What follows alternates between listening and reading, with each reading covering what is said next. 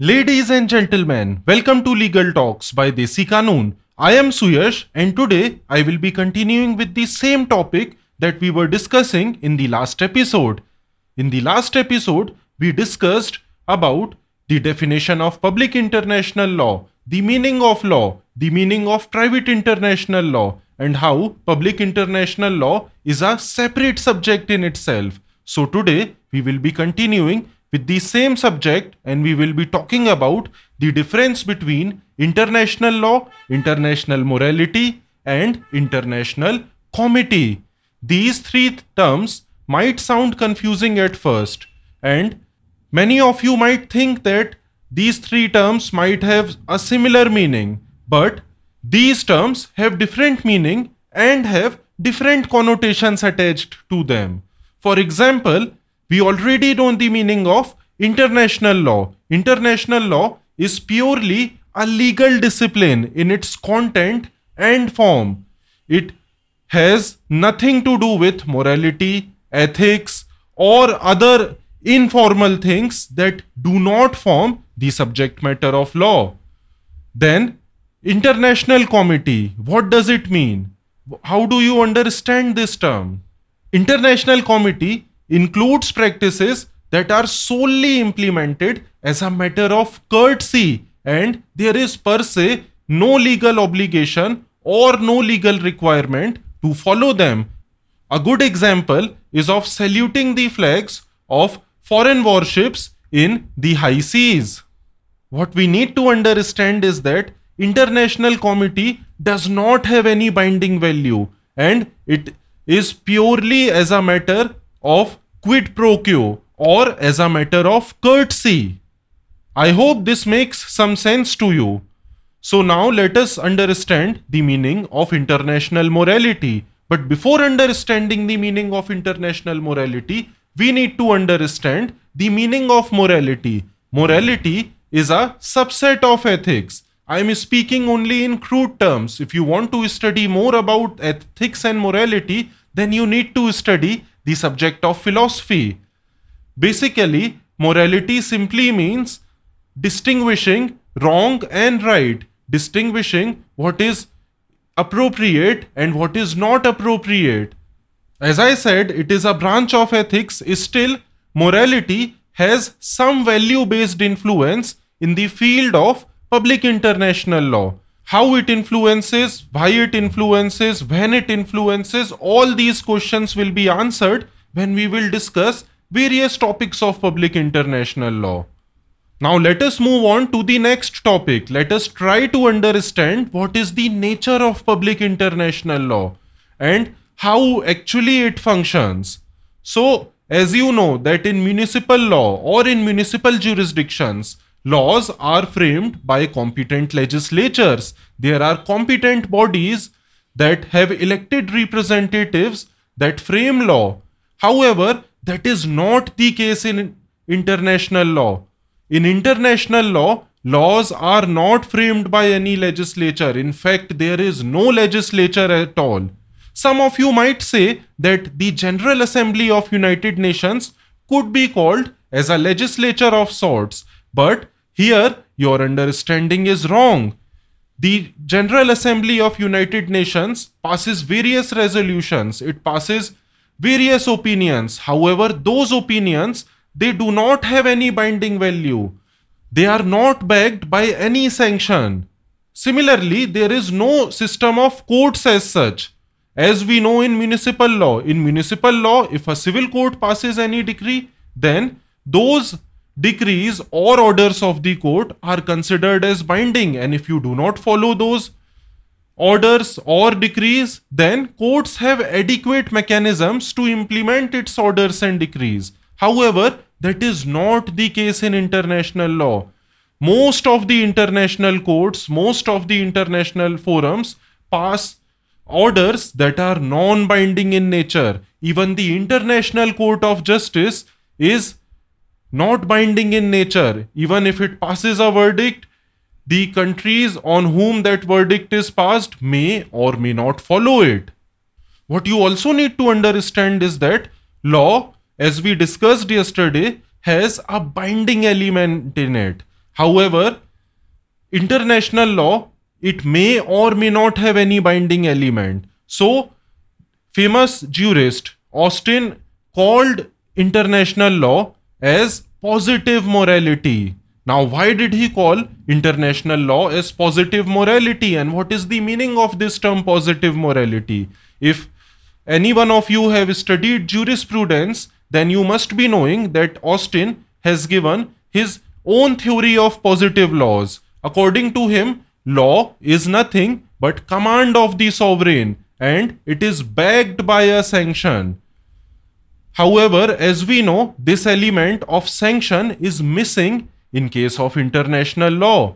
So, even though countries want to follow it, even though countries come together and enter into treaties or agreements, yet there is no binding element, there is no element of sanction in it. So, that is why he has called it as positive morality.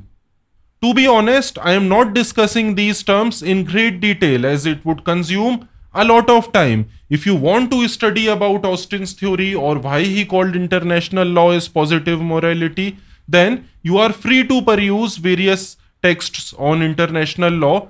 And basically, what he tried to say was that the meaning of international law cannot be confined in the traditional senses of law, and international law is a nascent subject, it is a new subject. Even though we may think that it is hundreds of years old, still it is a very nascent subject. The rules of the game that countries need to follow are not concrete in nature, and they are changing every day with the changing needs of the society. Now we have used a term called sanction, and I have stated that sanction is not present in international law. And by sanction, what do we mean? We mean some kind of force. So I'll quote Malcolm Shaw here. He says that the more force is controlled in international society, the less legal international law becomes. So what do we mean by this? More we will coerce the nations, more we will force the nations to follow a particular treaty, to follow a particular agreement, it is less likely that they will follow that treaty or agreement, because no country wants to be dictated. Every country considers itself as sovereign, and what it ought to do or what it ought not to do is a matter in its own exclusive domain, and no other country has the right to interfere in the matters of another country. This is what is the general understanding that is prevalent among the nations. That is why use of force is not desirable in international law, even though we will see in later chapters that force is indeed used in some cases, but by and large, force is absent or sanctions are absent in the field of international law. Now, how strong or how weak any international law is depends upon the states that are obliged to follow it. If they think that we should follow this international law, then it would have a strong character. But if they think that this international law is useless, it is not serving our purpose, it is in fact hindering our growth and development, then they may not follow it. Another important concept that you need to understand is the concept of international system. As I stated earlier, that international law is a separate system in itself, and it is a horizontal system. What do we mean by a horizontal system? By horizontal system, we mean that all the countries are treated equally under the international law. As soon as any legal entity derives the status of a nation state or a country, then it has similar rights and obligations in the field of international law. Or if a country has signed a particular treaty, and even though it is a very small country, it will have the same rights and obligations as that of any country that is larger than it. Further, in domestic systems, the law is above the individuals, whereas in case of international law, the law is between the states. It is not above the states. Another important difference between domestic systems and international systems is that in domestic systems, the individuals do not create the law, whereas in international system, the countries or the member states or the nation states, they are the ones who are instrumental in creation of the international law, and without their active involvement, no international law could be created. And because of this fact, violation of international law is actually quite rare. And even though we might be hearing in the news or in the tabloids that X country has violated Y international law or some country has violated some international treaty or agreement, still those violations are quite rare and are an exceptions. You would be surprised to know that majority of the international laws are strictly followed. So what is the need of international law? It is a way for the states to conduct their business in a congenial manner, in an amicable manner. They set the rules of the game in how they wish to conduct their business. In this regard, we need to understand another term, reciprocity. So, the element of reciprocity is very important in the field of international law. Reciprocity simply means that if I am doing something for you, you would also do a similar thing for me in return, quid pro quo. So does it mean that international law is all powerful and its violations will always be rare? The answer is an emphatic no, where there are questions of survival. In those cases, international law takes a back seat and the individual needs or the particular needs of the nation states, they take the front seat.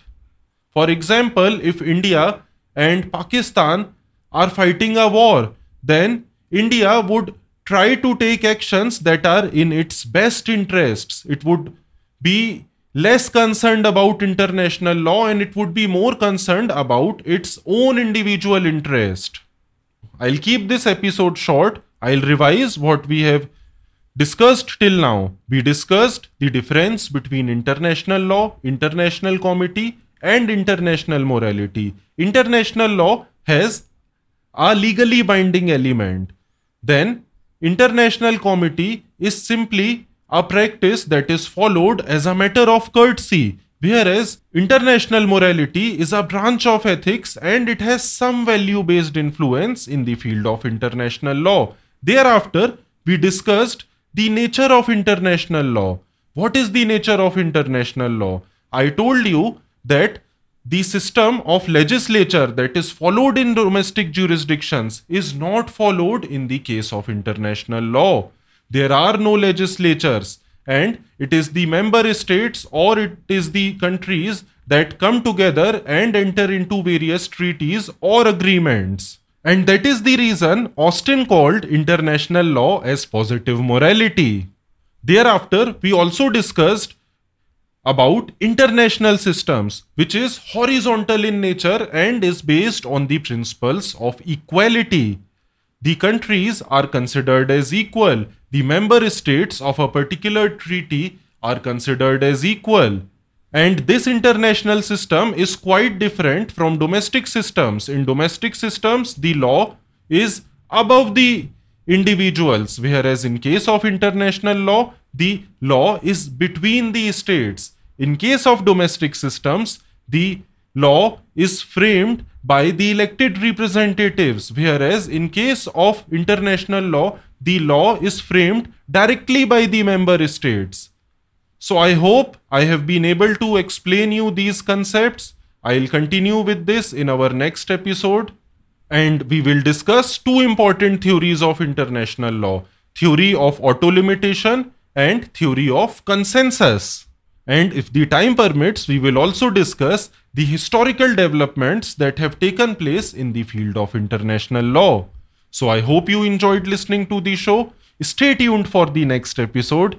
Thank you.